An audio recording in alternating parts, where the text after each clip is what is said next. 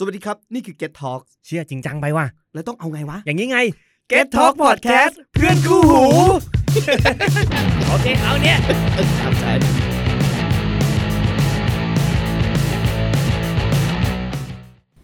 รายการอวกาศข้างบ้านสวัสดีครับวันนี้อยู่กับผมเติ้ลแอดณัฐนนท์ครับครับผมอิงเจอศิลป์อัศวกุลครับเป็นสัปดาห์แรกของการเปิดหลังจากที่หยุดยาวปีใหม่นะครับแต่ก็ในสัปดาห์แรกเนี่ยก็มีประเด็นที่เป็นประเด็นร้อนมาให้เราพูดคุยกันเลยก็คือ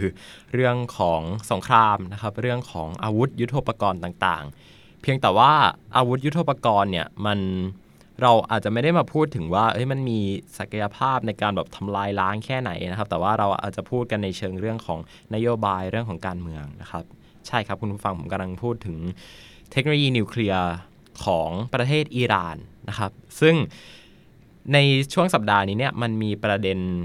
ที่หลายคนก็ตั้งคำถามกันว่าจะเกิดเป็นสงครามโลกครั้งที่3หรือเปล่าหรือว่าจะมีประเด็นอะไรที่เราต้องติดตามนะครับก็เป็นข่าวใหญ่เลยอยากให้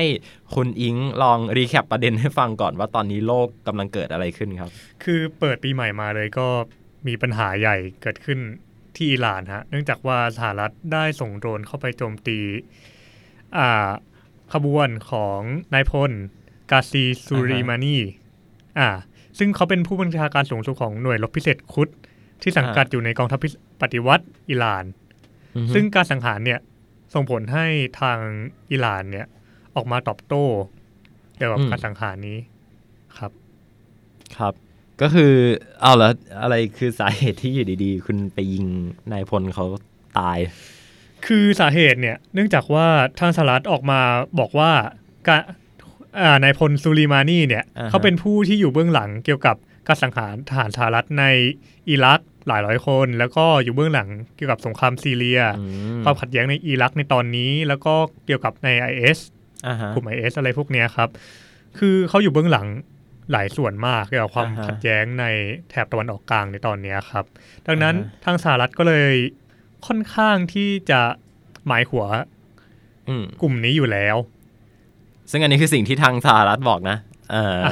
ต้องรีมาร์คไว้ก่อนว่าแหล่งข้อมูลพวกนี้มันจะมาจากพวกแหล่งข่าวกรองของสหรัฐนะพวกแบบ CIA อะไรอย่างเงี้ยเหมือนที่เราดูกันในหนังแหละครับคุณผู้ฟังก็ประเด็นก็คือนั่นแหละไปยิงนายพลเขาตายนะครับด้วยโดรนก็คือโดรนปกติที่สหรัฐเนี่ยมีประจำน่านฟ้าในประเทศที่มีในแถบอิรักในแถบพันธมิตรในแถบตะวันออกกลางก็จะมีประเทศที่เป็นพันธมิตรเขาในตอนนี้คืออิรักมีซาอุดิอาระเบียพวกเนี้ย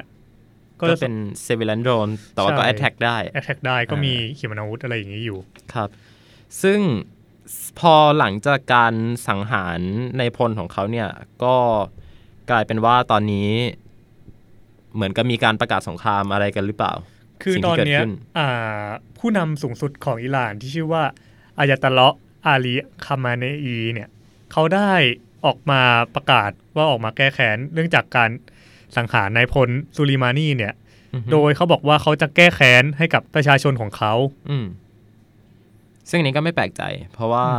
เป็นเรื่องใหญ่พอสมควรใช่มันคือเหมือนคุณค่ารัฐมนตรีคนหนึ่งเหมือนอยู่ดีๆมีใครมายิงบิ๊กป้อมประมาณนั้นใช่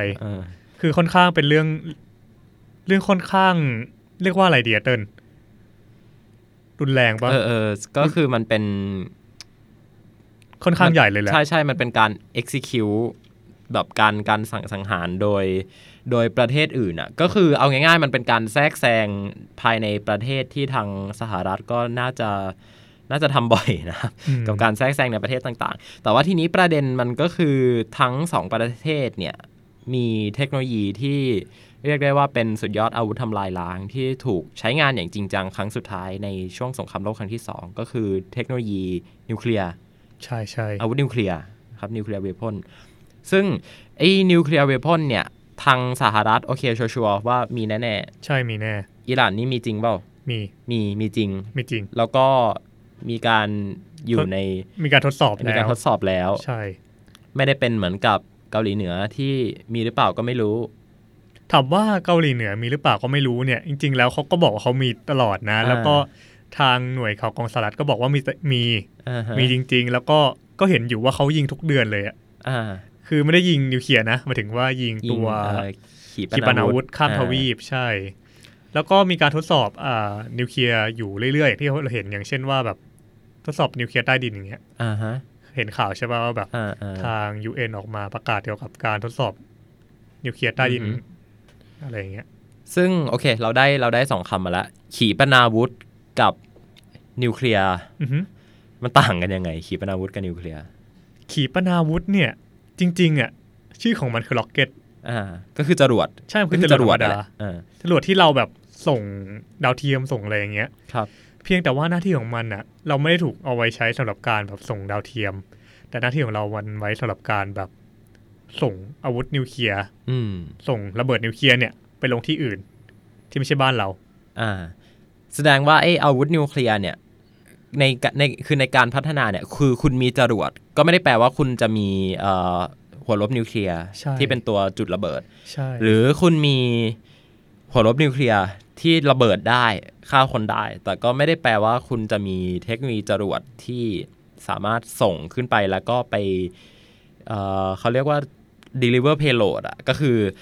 เอาระเบิดไปปาใส่ในประเทศที่เราต้องการได้ดังนั้น2 อย่างนี้มันต้องพัฒนาควบคู่กันใช่ครับทีนี้มันก็เลยมีประเด็นขึ้นมาว่าอ้าวแล้วในทางอิหร่านเนี่ยถ้าในพูดกันในแง่ของหัวรบนิวเคลียร์เนี่ยหรือว่าตัวนิวเคลียร์ดีไวซ์เนี่ยพัฒนาการไปถึงไหนแล้วก็ตัวจรวดของอิหร่านเนี่ยมีของตัวเองหรือเปล่าหัวรบนิวตัว ICBM หรือว่าตัวขีปนาวุธข้ามทวีปเนี่ยอิหร่านพัฒนาไปถึงไหนแล้วนะครับซึ่งในตอนนี้เดี๋ยวเราจะมาคุยกันครับครับโอเคครับมาในเรื่องของนิวเคลียร์ก่อนไหมคุณเติ้ลได้ครับก็ถามว่าทำไมอยู่อิหร่านถึงมีนิวเคลียร์ได้อะมันคือในประเทศที่ตะวันออกกลางแล้วก็เพิ่งมีประเทศเพิ่งไม่กี่ปีมานี้เองทำไมถึงอยู่มีนิวเคลียร์มาได้เขาก็แค่เป็นประเทศที่มีน้ำมันไม่ใช่หรอก็ต้องพูดก่อนว่าในสมัยก่อนหน้านี้ครับอิหร่านกับสหรัฐเนี่ยเป็นประเทศที่เป็นพันธมิตรกันหลังสงครามโลกครั้งที่2อิหร่านกับสหรัฐเป็นพันธมิตรกันมีการร่วมมือกันมากมายในประเทศนั้นรวมถึงก็ได้มีโครงการหนึ่งขึ้นมาของสหรัฐกับทางอิหร่านก็คือเป็นโครงการนิวเคลียร์เพื่อสันติซึ่งเป็นการพัฒนาเทคโนโลยีทางนิวเคลียร์ไม่ว่าจะเป็นการสังเคราะห์ยูเรเนียมอะไรอย่างเงี้ยขึ้นมาเพื่อใช้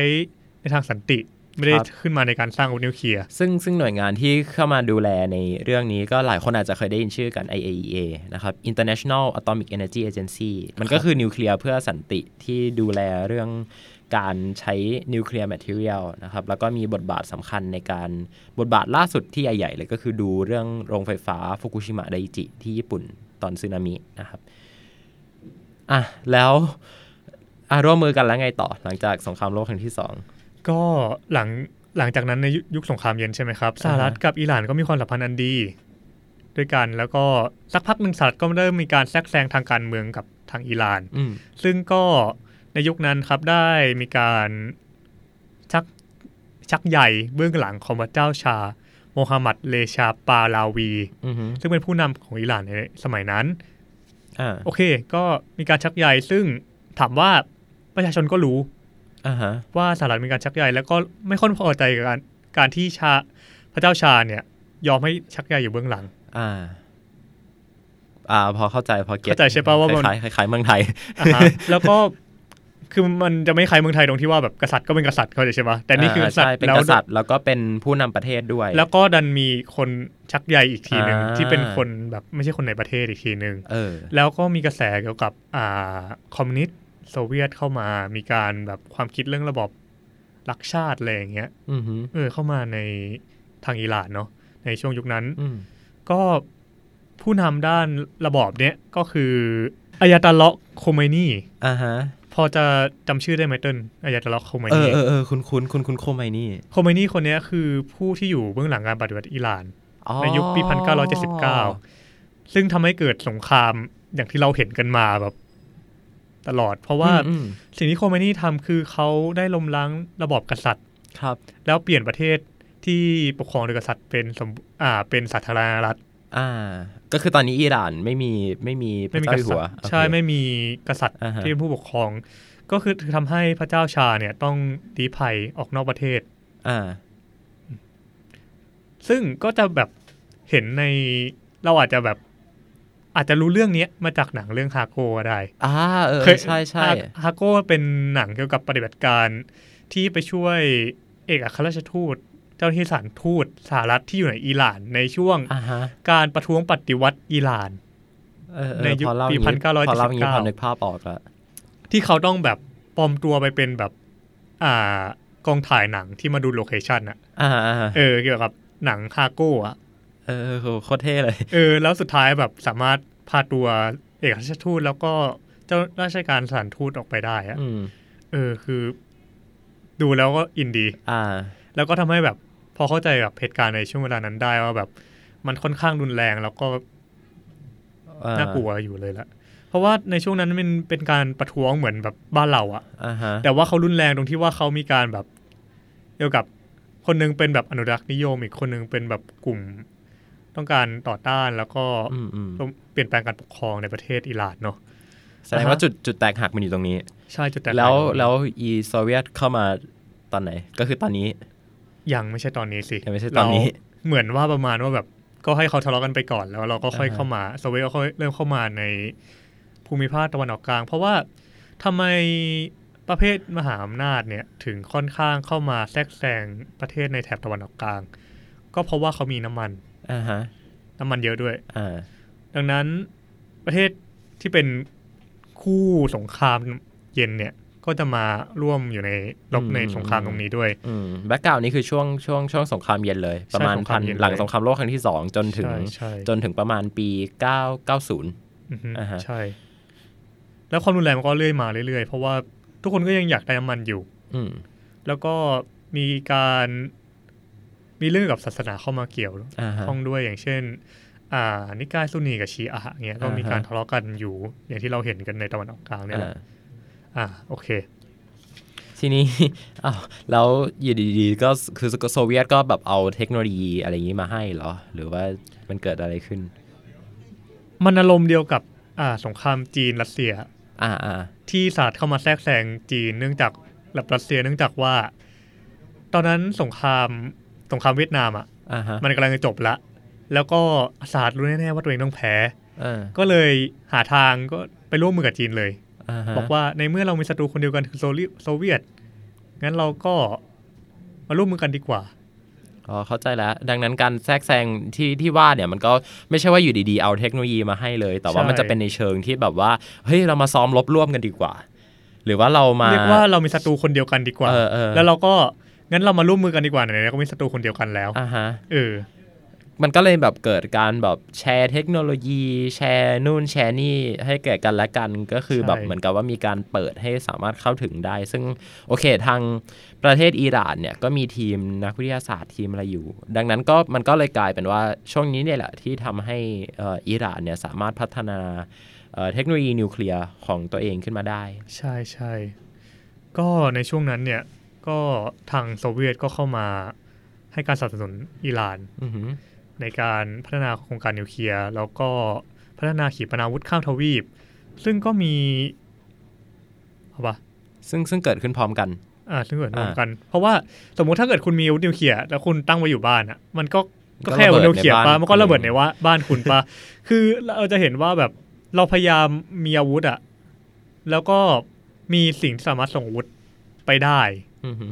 อย่างเช่นในช่วงสงครามโลกครั้งที่2เราก็เห็นว่าแบบเราใช้เครื่องบิน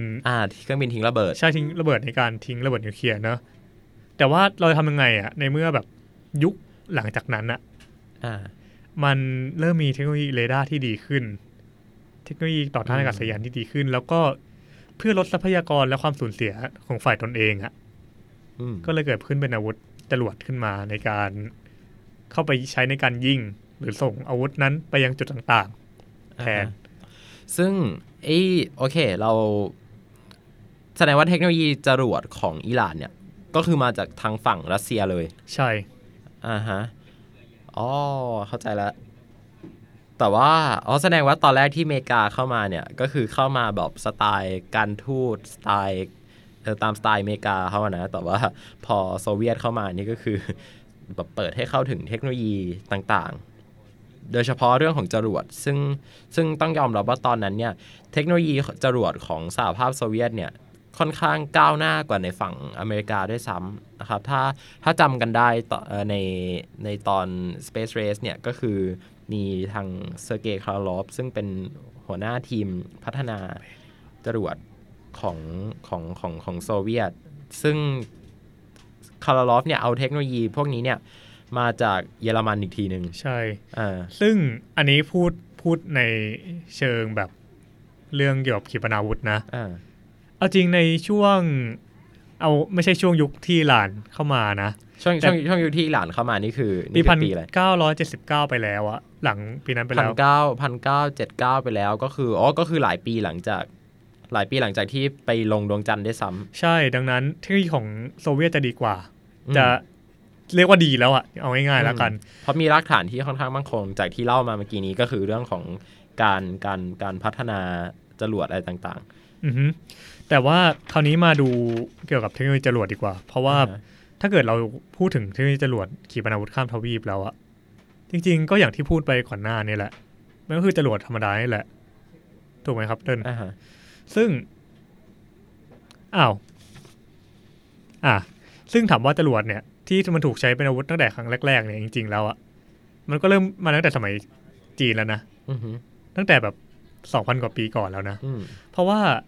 จีนเนี่ยใช้พวกดอกไม้ไฟอะไรอย่างเงี้ยเป็นแบบ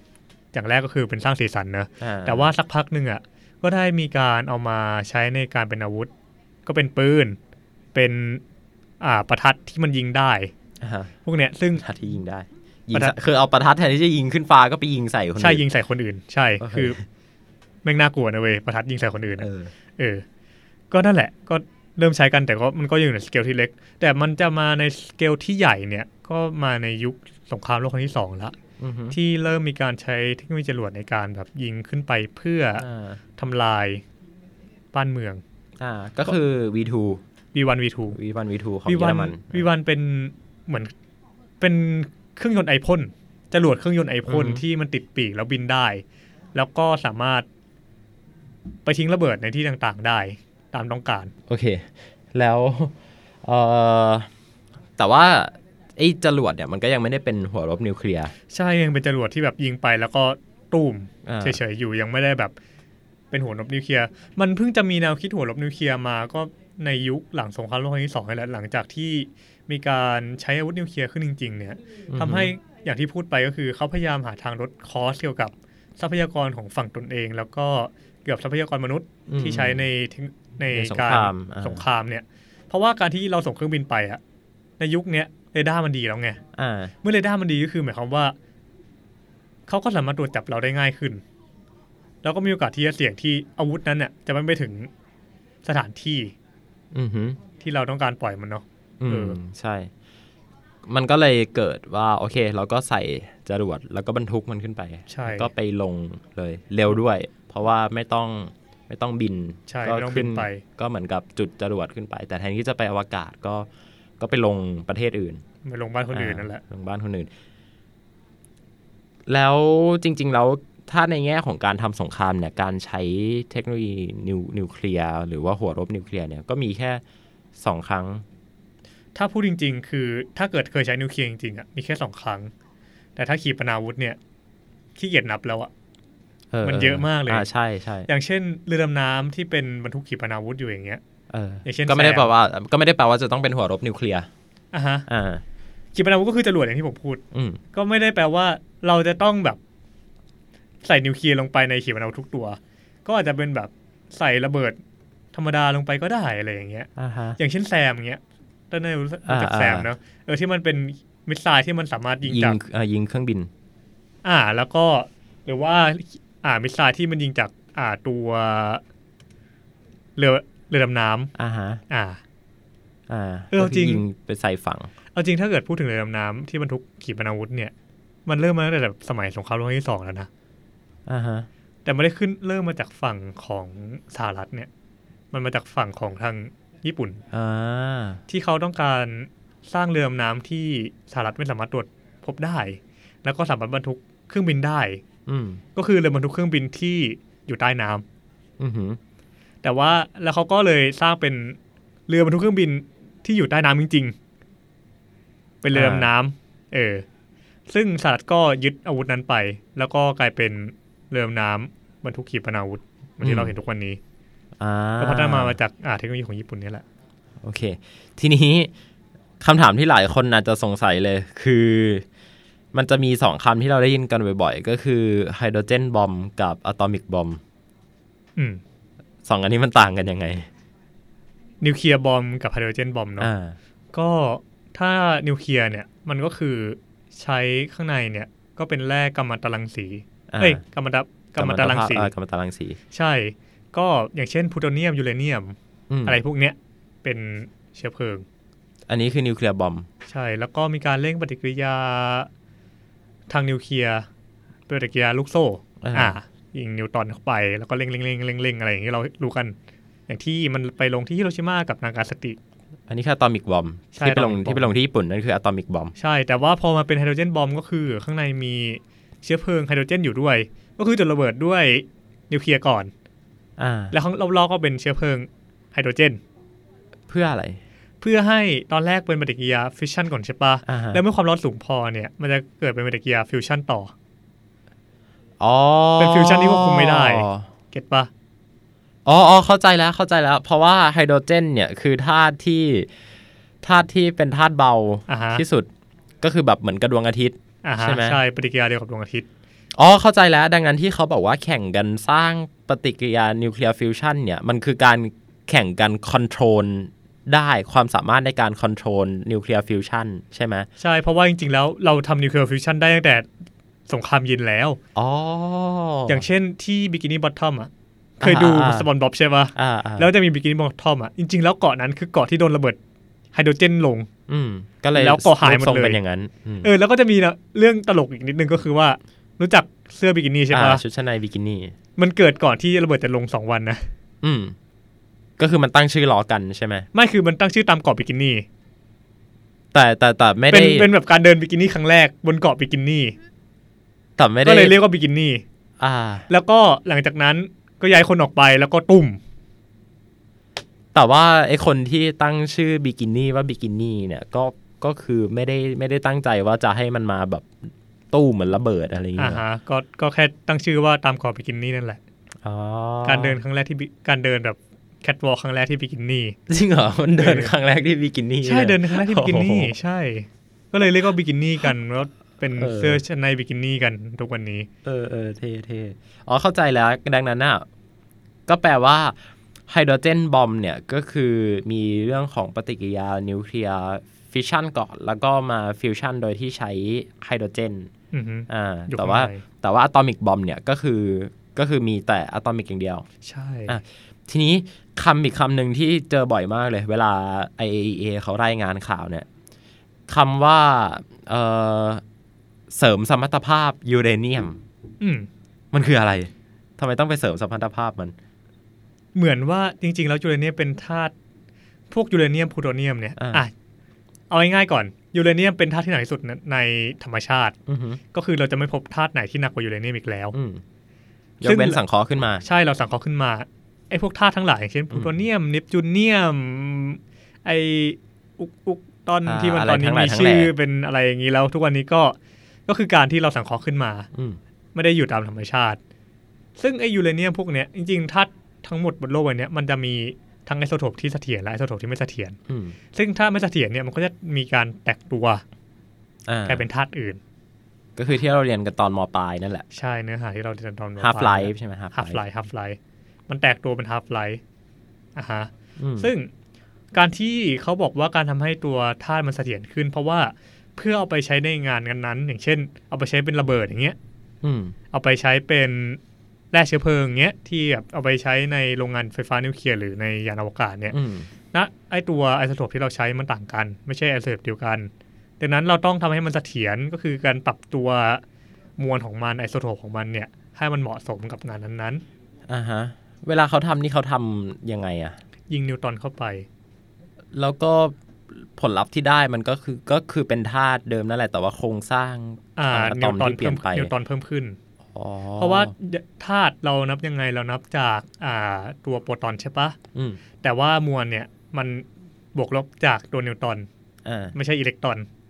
ใช่เพราะอิเล็กตรอนมันมวลเบาเกินไปฮะดังนั้นเขาก็เลยมีการเพิ่มลดอะไรอย่างเงี้ยจากการยิงนิวตรอนเข้าไปอะไรอย่างเงี้ยหรือว่าอาจจะเป็นแบบสังเคราะห์มาจากธาตุที่หนักกว่าแล้วแตกตัวเป็นธาตุนี้ก็ได้ดังนั้นเวลาที่เขาพูดกันว่าแบบ weapon grade uranium อะไรอย่างเงี้ยก็หมายถึงว่าก็คือธาตุยูเรเนียมนั่นแหละแต่ว่ามีการไปปรับเติมเสริมแต่งมวลอะไรของมันให้เหมาะแก่การเกิดปฏิกิริยานิวเคลียร์ฟิชชันมากขึ้นใช่เข้าใจแล้วซึ่งเอาจริงๆเทคนิคที่ใช้เนี่ยมันก็เข้าใจแล้วมันก็เลยเกิดแบบนิวเคลียร์เพื่อสันติขึ้นมาใช่ไหมเพราะว่าเราสมมติมียูเรเนียมมาอันหนึ่งเราจะไม่ใช่อันหนึ่งสิมียูเรเนียมมาก้อนหนึ่งก็ได้มาก้อนหนึ่งเราจะเอาไปใช้งานยังไงเราก็ต้องปรับแต่งมันให้เข้ากับสิ่งที่เราจะไปใช้เช่นเอาไปใช้ในยานอวกาศเอาไปใช้ในโรงไฟฟ้าหรือเอามาทำระเบิดซึ่งแสดงว่าประเทศที่มีเทคโนโลยีที่ทำแบบนี้ได้เนี่ยก็ถือว่าต้องก้าวหน้าด้านฟิสิกส์พอสมควรถูกต้องก้าวหน้ามากเลยแหละแล้วก็ก้าวหน้าด้านเทคโนโลยีวิศวกรรมสูงมากเพราะพวกนี้ไม่ทำกันง่ายๆทำกันแบบโรงงานใหญ่อะคือเวลาเราได้ยินข่าวกันอะว่าแบบประเทศนี้ประสบความสำเร็จในการเสริมสมรรถนะยูเรเนียมอะไรเงี้ยเราก็จะนึกภาพไม่ออกว่าเสริมยังไงวะใช้วิธีการยังไงหรออะไรเงี้ยพอพูดอย่างนี้แล้วก็จะพอนึกออกมันก็คือ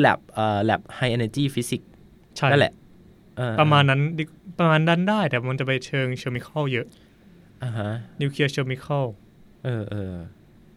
เพราะมันเป็นเกี่ยวกับแบบมวลของธาตุอะไรอย่างนี้ด้วยใช่ไหมใช่ครับแสดงว่าจริงๆเราประเทศในแถบตะวันออกกลางเนี่ยที่ดูเหมือนว่าจะมีนิวเคลียร์นะเขาก็ทำได้เอาเป็นว่าทุกคนทำได้ดีกว่าเอาเป็นว่าทุกคนทำได้ถ้าเขามีเทคโนโลยีมากพอเทคโนโลยีที่ถึงขั้นนั้นแล้วคิดว่าไทยทำได้ไหมได้ถ้าจะทำแต่ต้องผ่าน IAEA ด้วยนะต้องผ่าน UN ต้องผ่านอีกเยอะซึ่งเยอะมากซึ่งเราจะเห็นว่าตั้งแต่ยุคหลังยุคสงครามเย็นเนี่ยจริงๆรัฐบาลหลายรัฐบาลก็ค่อนข้างมีแนวคิดว่าเราควรสร้างโรงไฟฟ้านิวเคลียร์ในประเทศไทยเพราะว่าค่าไฟมันจะได้ถูกลงแล้วก็เป็นเรียกว่าอะไรอะแล้วก็ระยะยาวมันดีกับประเทศเพราะว่าต้นทุนมันต่ำแต่ว่าก็ที่ทุกวันนี้ยังไม่มีเพราะว่าก็ปัญหาเชอร์โนบิลอย่างเงี้ยหรือว่าปัญหาที่ฟุกุชิมะอย่างเงี้ยมันค่อนข้างกระทบร้ายแรงทำให้ก็เลยทำให้แบบยืดตัวนี้ออกไปอีกไกลเลย2060เงี้ยถึงจะเริ่มแบบโครงการเฮ้ยทีนี้เราสงสัยอย่างหนึ่งว่ะคืออย่างประเทศในยุโรปอย่างเงี้ยประเทศที่ดูแบบสงบอย่างอะไรดีเนเธอร์แลนด์อะไรเงี้ยก็มีโรงไฟฟ้าแบบนิวเคลียร์ใช่ไหมดังนั้นมันแปลว่าการที่มีโรงไฟฟ้านิวเคลียร์เนี่ยเขาจะสามารถสร้างระเบิดนิวเคลียร์ได้หรือเปล่าลองคิดดูเล่นๆได้ถ้าจะทำแต่ว่าอย่างแรกคือการที่คุณจะมีระเบิดนิวเคลียร์หรือแร่นิวเคลียร์เนี่ยคุณก็ต้องมีแหล่งแร่ก่อนปะก็แหล่งแร่ก็คือแหล่งเดียวกับที่เอามาทำโรงไฟฟ้าได้ปะได้อย่างเช่นตอนนี้แหล่งที่เขาบอกว่าเพิ่งเปิดตัวแล้วก็ค่อนข้างมีเยอะมากพอสมควรเลยคือพม่าพม่าเนี่ยน่าจะเรียกเพื่อนบ้านเราเนี่ยใช่เพื่อนบ้านเราเนี่ยเป็นเหมืองยูเรเนียมเลยนะจริงๆแล้วสามารถทำเหมืองยูเรเนียมได้ถ้าเขาจะทำแต่ตอนนี้ยังไม่ทำเพราะว่าการทำเหมืองยูเรเนียมค่อนข้างยากมันเข้าใจมันมีหลายอย่างที่ต้องเข้ามาดูแลเกี่ยวข้องด้วยแล้วก็ทาง UN อาจจะก็ต้องเข้ามาดูแลด้วยในการทำเหมืองยูเรเนียมเนาะไม่งั้นมันก็ระเบิดตุ้มตามได้ใช่นี่มันก็เลยต้องมีที่เราพูดไปเมื่อกี้นี้ IAEA อันนี้ก็น่าคิดเพราะว่า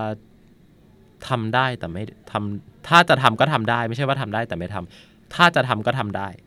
แต่มันต้องผ่านหลายอย่างทั้งในปัจจัยเลเยอร์ด้านของคือมันไม่ได้มีแค่ในเลเยอร์ของทางเทคโนโลยีอย่างเดียวไงมันมีเรื่องของทุนด้วยการเมืองด้วยการต่อรองอำนาจใช่อย่างเช่นถามว่ายุโรปประเทศไหนมีบ้างอังกฤษมีหัวรบนิวเคลียร์ฝรั่งเศสมีเยอรมันมีคือถามว่า มันมีอยู่แล้วล่ะเพื่อป้องกันเกี่ยวกับเขาเรียกอะไรอ่ะมันเป็นเขาเรียกว่าอะไรอ่ะเป็นการเป็นทางการเมืองอ่ะใช่เป็นทางการเมืองใช่แต่ว่าแบบมึงมี iPhone 10กูก็มีอะไรอย่างงี้มันเหมือนซื้อไม่รู้เขาเรียกว่าไงอ่ะซื้อประกันภัยอ่ะเป็นซื้อความปลอดภัยเพราะว่าอย่างทุกวันนี้อันนี้พูดจริงๆนะว่าการที่ประเทศไทยซื้อรถถังมาเงี้ยซื้อเรือดำน้ำเงี้ยมันเหมือนการซื้อความปลอดภัยของอนาคตเพราะว่าถ้าเกิดสมมุติว่าถึงเวลาที่อยู่ว่าแบบประเทศนี้บุกเข้ามาเนี่ยหรือเกิดสงครามจริงๆเนี่ยถ้าเราไม่มีอาวุธใช้อ่ะก็ไปยืมเขามันใครจะให้ยืมใครจะให้ยืมเราจะมีอะไรแอนไว้ทำไมใช่ไหมล่ะใครจะให้ยืมดังนั้นเหมือนแบบคุณซื้อประกันภัยเพื่ออะไรเพื่อความเสี่ยงที่จะเกิดขึ้นในอนาคตที่คุณไม่รู้ว่าจะเกิดขึ้นเมื่อไหร่ก็ได้นั้นเรื่องพวกนี้มันค่อนข้างมีหลายอย่างหลายเลเยอร์ที่มันควรจะต้องเอามาคิดดังนั้นไม่ใช่แค่อเมริกากับโซเวียตเท่านั้นที่มีนิวเคลียร์หลายประเทศมีนิวเคลียร์จีนมีนิวเคลียร์อินเดียมีนิวเคลียร์ประเทศอะไรอีกอะเยอะเลยอะในโลกนี้ที่มีนิวเคลียร์อันเนี้ยหลายท่านอาจจะไม่รู้ว่าอินเดียก็มีเทคโนโลยีปากีสถานสตรองมากปากีสถานมีมันก็มีคนแบบพูดกันขำๆนะว่าปากีสถานอะไฟแม่งดับอยู่เลยแต่มีหัวนิวเคลียร์พร้อมยิงนะตลกดีก็คือก็ขึ้นอยู่กับว่า policy ของในการพัฒนาประเทศเนี่ยเขาจะแบบเน้นไปที่ด้านไหนซึ่งอันนี้ก็คุยกันยาวๆก็น่าสนใจมากแต่ว่ามันมีรายงานจาก IAEA อะครับว่า proposal budget ของโครงการนิวเคลียร์ของอิหร่านเนี่ยเยอะมากมันมีจริงๆมันมีกราฟเทียบออกมาเลยเดี๋ยวจะใส่ลิงก์ไว้ที่ด้านล่างนะครับถือว่าคืออาจจะไม่ได้เยอะเท่ากับอเมริกานะแต่ว่าบอกได้เลยว่าในเรื่องของเทคโนโลยีนิวเคลียร์โปรแกรมของอิหร่านเนี่ยบัดเจ็ตเยอะพอสมควรเลยแล้วก็เยอะอย่างมีนัยสำคัญนะครับแล้วก็ล่าสุดเพิ่งมีรายงานมาว่ามีการทดสอบอาวุธนิวเคลียร์เยอะแยะมากมายนะครับแล้วก็ที่สำคัญเลยก็คืออิหร่านเนี่ยมีโรงไฟฟ้านิวเคลียร์ขนาด360เมกะวัตต์นะครับซึ่งก็ถือว่าเป็นตัวที่แสดงความสามารถด้านการไปเขาเรียกว่าอะไรการไปเล่นกับเทคโนโลยีนิวเคลียร์การมีบทบาทสำคัญนะครับการที่ประเทศใดประเทศหนึ่งมีอาวุธนิวเคลียร์เนี่ยมันทำให้ค่อนข้างเป็นเรื่องน่ากลัวนะเพราะว่ามันแสดงว่าคุณมีอาวุธที่พร้อมที่จะแบบยิงมาหาเราได้อะดังนั้นมันเหมือนที่เกาหลีเหนือทำทุกวันนี้ทำไมเกาหลีเหนือต้องมีอาวุธนิวเคลียร์เพราะว่าเพื่อเขาบอกว่าเพื่อเป็นรักษาความปลอดภัยของประเทศเขาไม่ให้อเมริกามาลุกลานถามว่ามันอาจจะจริงก็ได้มันมีประเด็นหนึ่งครับคุณผู้ฟังที่เขาเซเกนเคยพูดเอาไว้เขาบอกว่ามีความเป็นไปได้ว่าสงครามโลกครั้งที่3เนี่ยก็คือเราก็ลบกันด้วยหัวรบนิวเคลียร์นี่แหละนะครับแล้วก็เขาเซเกนพูดถึงขั้นว่าเมื่อเราถึงจุดนั้นเนี่ยเราจะแบบมีหัวรบนิวเคลียร์สำหรับทุกคนสำหรับทุกบ้านก็คือถ้าจะตุ้มตามกันเนี่ยก็คือทั้งโลกก็ได้รับผลกระทบไม่ว่าคุณจะอยู่ที่ไหนจะอยู่แอฟริกาจะอยู่แบงคอกอยู่นิวยอร์กอยู่อะไรทุกคนได้รับผลกระทบอย่างเท่าเทียมกันหมดเขาเซเกนบอกว่ามีนิวเคลียร์สำหรับทุกคนทุกสมาชิกในครอบครัว ซึ่งจริงๆก็เป็นเรื่องที่เราไม่อยากให้มันเกิดทีนี้เราจะทำยังไงได้บ้างในมุมของเราฟังดูยิ่งใหญ่มากเลยว่าโอ้ยเทคโนโลยีนิวเคลียร์เราต้องอะไรเราต้องไม่ทำลายโลกของเราต้องไม่ฆ่าเพื่อนมนุษย์เราต้องเอาเทคโนโลยีมาใช้เพื่อสันติแต่ว่าถ้าในพูดในแง่ของแบบคนธรรมดาอย่างเราเนี่ยทำอะไรได้บ้างวะสร้างเชลเตอร์ไม่ อันนั้นมันเกิดขึ้นแล้วว่าสร้างเชลเตอร์นึกถึงรอดอเลยที่บอกว่าอะไรนะเจอสงครามนิวเคลียร์ให้ขุดหลุมกูเครียดเลยเอามันต้องขุดจริงๆเอานะโอเคขุดหลุมศพให้ตัวเองใช่ขุดหลุมศพให้ตัวเองไงทีนี้ไม่แต่ท่านในแง่ของแบบการป้องกันไม่ให้มันเกิดขึ้นเนี่ยเราทำอะไรได้บ้างเริ่มต้นจากตัวเองเหมือนลดโลกร้อนไหมเลิกใช้ถุงผ้าอะไรเงี้ย ใช้ด้วยมาใช้ คิดไม่ออกเลยว่าทำยังไงวะเติ้ลคือแบบบอกอะไรบอกสลัดมึงหยุดสร้างนิวเคลียร์แล้วอย่างเงี้ยเอาแบบเพอร์โซนาอะไรนะสมมติอย่างเราเป็นสื่ออย่างเงี้ยโอเคเรามีสื่อในมือมีออเดียนประมาณ 200,000 คน มีคนอ่านเดือนละประมาณ1 ล้านอะไรเงี้ยเราทำอะไรได้บ้างนั่นดิกูคิดไม่ออกเลยเนี่ยให้ความรู้เหรอให้แบบ awareness เหมือนสิ่งที่เรากำลังทำอยู่ว่าเฮ้ยมันแย่นะเผื่อแบบคนที่ฟังอาจจะมีแบบเป็น policy maker อะไรเงี้ยใครแม่งก็รู้ป่าวว่านิวเคลียร์มันแย่อันนี้พูดจริงๆนะก็ใครก็รู้ว่านิวเคลียร์แม่งแย่แต่ว่ามันก็มีด้านที่ดีใช่มันโอเคมันก็มีด้านที่ดีในการเอาไปรักษาคนก็ได้อย่างเงี้ยถูกปะคนเป็นมะเร็งก็รักษาด้วยฉายรังสีแต่ว่ามันก็มีมนุษย์บางพวกที่แบบรู้สึกว่าแบบ I hate everything that pronounce nuclear ก็ใช่ถูกต้องมันมีแหละ whatever it is อะไรเงี้ยไม่ในมุมมองมึงอะในมุมมองมึงทำอะไรได้บ้างอะจะไปบอกสหรัฐยังไงอะจะไปบอกรัสเซียยังไงอะไม่ได้จะไปบอกสหรัฐหรือจะว่าคือเรารู้สึกว่าการที่คือเหมือนที่อิงบอกอะว่ามันไม่ได้มีแค่เลเยอร์เดียวคือในแง่ของเทคโนโลยีอะแต่มันมีในเลเยอร์ของแบบการเมืองแม้กระทั่ง public opinion อะไรอย่างเงี้ยที่โอเคเราจะสังเกตว่าสังเกตป่ะล่ะว่าทำไมประเทศที่มีแบบพวกเทคโนโลยีนิวเคลียร์ขั้นสูงอะไรอย่างงี้พร้อมที่จะตุ้มตามกับใครได้มันเรารู้สึกว่าประชาชนของเขามันไม่ได้มีส่วนร่วมในการแบบ engage กับการร่าง policy อ่ะไม่นับอังกฤษไม่นับอเมริกานะเพราะว่าอันนั้นอีกเรื่องนึงอันนั้นเขามหาอำนาจแต่ถามว่าถ้าไทยจะทำแบบนิวเคลียร์เวพอนขึ้นมาทำได้ไหมโอเคก็อย่างที่บอกไปว่าทำได้แหละในแง่ของเทคโนโลยีอะไรอย่างเงี้ยนะถ้าไทยอันนี้หมายถึงประเทศที่มันมีขุดรบนิวเคลียร์แล้วก็ไม่ได้มีความขัดแย้งเนี่ยน่าจะทำไม่ได้ด้วยซ้ำแหละจริงๆแล้วเพราะว่ามีหลายเลเยอร์มากที่กว่าที่จะทำได้โอเคแปลว่าก็ต้องมีความขัดแย้งไม่ใช่มีความขัดแย้งอย่างเดียวต้องเรียกว่าไงต้องได้รับการยอมรับจากประเทศนู้นประเทศนี้อย่างเงี้ยว่าคุณมีความขัดแย้งเหรอว่าคุณไม่แต่ IAEA เขาก็ไม่ได้อยู่ดีๆเดินไปแล้วก็บอกว่าถ้าประเทศคุณทะเลาะกันนี่ก็มีนิวเคลียร์ได้เอางี้ไหมการที่จะมีนิวเคลียร์เนี่ยมันเหมือนว่าแบบก็กูจะมีเข้าใจปะก็ต้องดื้อพอสมควรก็กูจะมีอย่างเช่นสหรัฐก็กูจะมีรัสเซียก็กูจะมีเข้าใจใช่ปะอินเดียก็กูจะมีจีนก็กูจะมีการพัฒนามันเหมือนแบบก็พัฒนาด้วยตัวเองเป็นส่วนมากหรือว่าอาจจะได้แบบการช่วยเหลือจากประเทศที่เป็นพันธมิตรคู่สงครามกันอย่างเช่นสหรัฐอาจจะแบบให้กับอินเดียอย่างเงี้ยหรือว่าจีนอาจจะได้จากโซเวียตแล้วสักพักก็มาขอจากสหรัฐเองอะไรอย่างเงี้ยอันนี้จริงแต่ว่าย้อนกลับไปตอบคำถามเมื่อกี้นี้ที่ถามว่าสุดท้ายแล้วเราทำอะไรได้ก็คือเรามองว่าการที่ทำให้ประชาชนเนี่ยมีความเป็น active citizen ก็แบบจะช่วยแบบ prevent การร่างนโยบายในเชิงที่แบบ extreme มากๆนโยบายขั้นสุดขั้วด้านนิวเคลียร์อะไรอย่างเงี้ยเหมือนกับว่าถ้าอยู่ดีๆพรุ่งนี้เราเจอข่าวมาว่าบิ๊กป้อมประกาศจะสร้างนิวเคลียร์อะไรเงี้ยโอเคอย่างแรกเราจะหัวเราะว่ามึงทำไม่ได้หรอกแต่ว่าถ้าพูดกันในแง่ว่าเฮ้ยมันมีนโยบายนี้ขึ้นมาจริงๆแล้วก็แปลว่าแบบเฮ้ยผู้นำเขาคิดอะไรบางอย่างเขาต้องมีบางอย่างที่คิดมาแล้วว่าควรจะต้องมีในเวลานั้นแต่ว่าคือประชาชนมันก็สามารถคือเอาง่ายๆการแทรกแซงทางการเมืองในประเทศที่อยู่ในเกมมันดีกว่าการที่ต่างประเทศมาแทรกแซงแล้วแม่งเล่นนอกเกมใช่เราก็เลยรู้สึกว่าเฮ้ยถ้าเราแบบให้ awareness กับประชาชนอะไรอย่างเงี้ยไปมันก็จะแบบป้องกันบางสิ่งบางอย่างที่มันอาจจะไม่ดีให้แบบไม่เกิดขึ้นก็ได้อะไรเงี้ยเหมือนว่าโอเคแบบจะซื้อเรือดำน้ำอีกแล้วก็เข้าไปบอกกันว่าเฮ้ยคุ้มหรือเปล่าอะไรอย่างเงี้ยใช่อันนั้นคือสิ่งที่ดี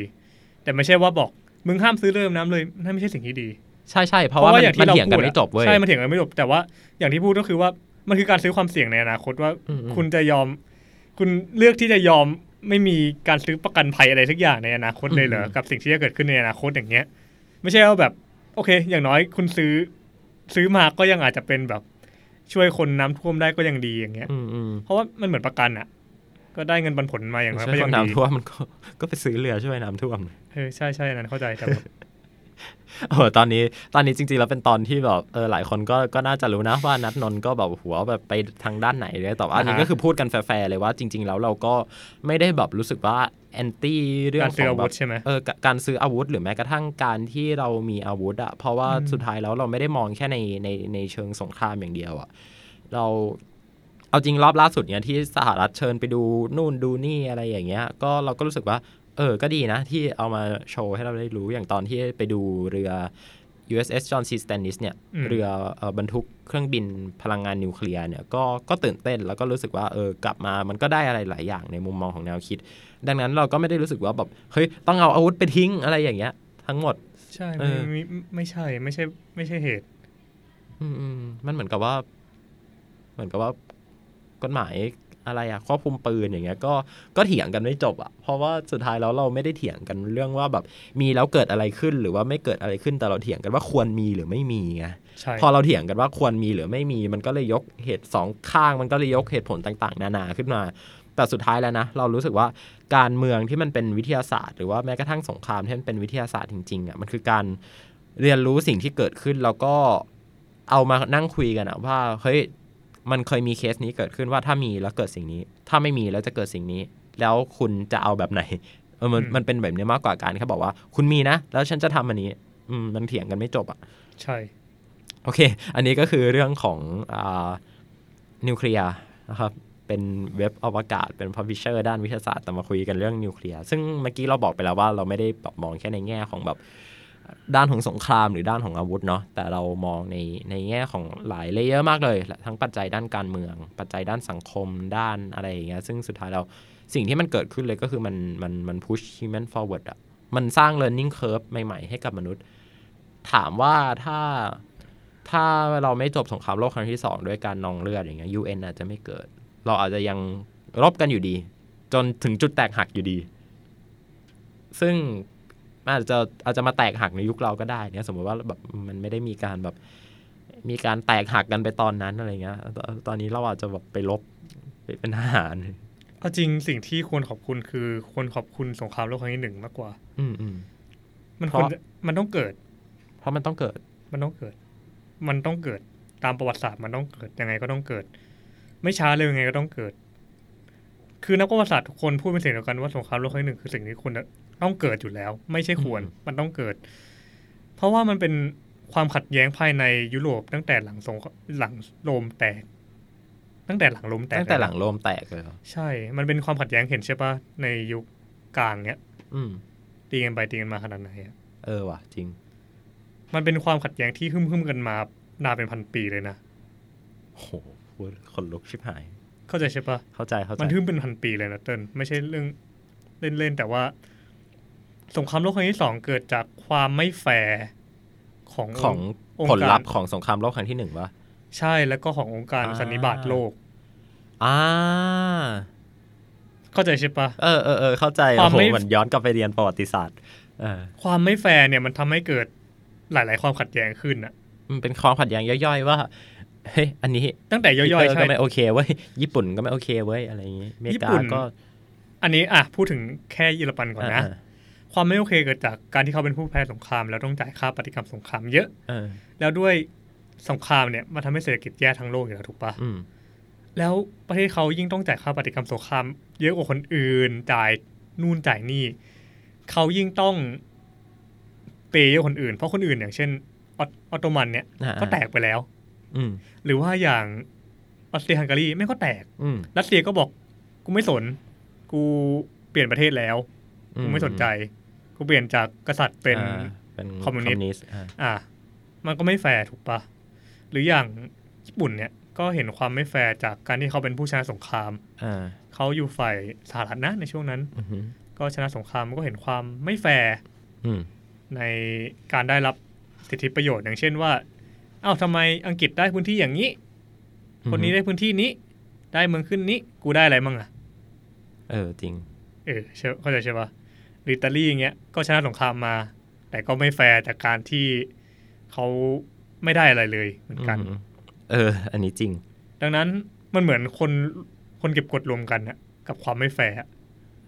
โอเคมันก็เป็น after shock ปกติแต่ถามว่าครั้งที่3เนี้ยตัวทริกเกอร์ที่มันจะทำให้เกิดเนี่ยคืออะไรไม่น่าเกิดถ้าลองวิเคราะห์ดูไม่น่าเกิดยังไงก็ไม่ค่อยน่าเกิดโอกาสแค่ 15-20% เองมันน้อยมากนะในเพราะว่าถ้าพูดจริงๆถามว่าสงครามโลกครั้งที่3ควรจะเกิดตอนไหนมากที่สุดถ้าในประวัติศาสตร์ ตลอดมาโอกาสที่เกิดสูงสุดก็คือช่วงวิกฤตคิวบาใช่ตอนนั้นคือน่ากลัวที่สุดละเพราะว่า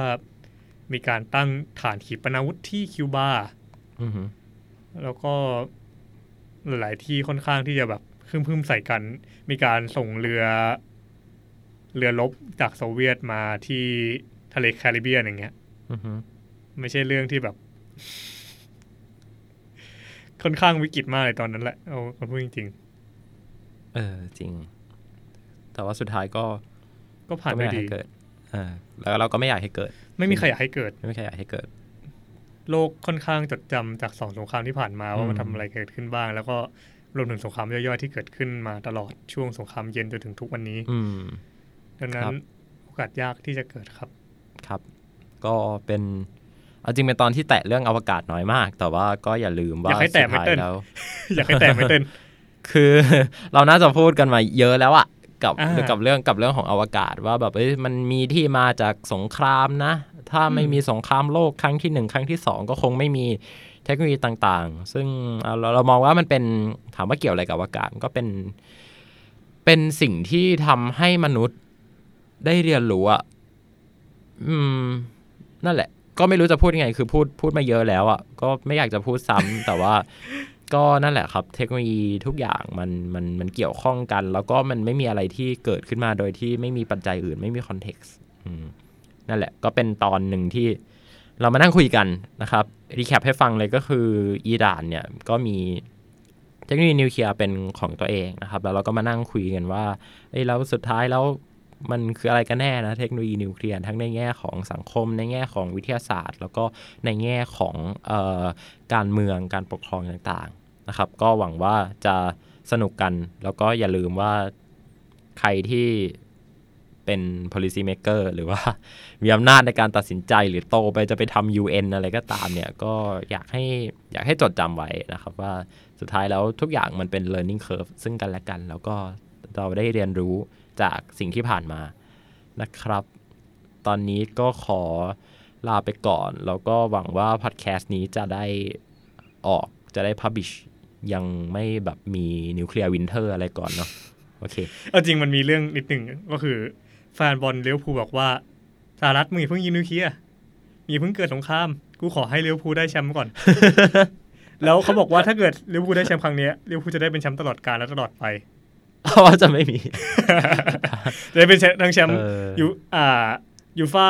ได้เป็นแชมป์ยุโรปได้เป็นแล้วก็อะไรได้เป็นแชมป์พรีเมียร์ลีกอีกได้เป็นแชมป์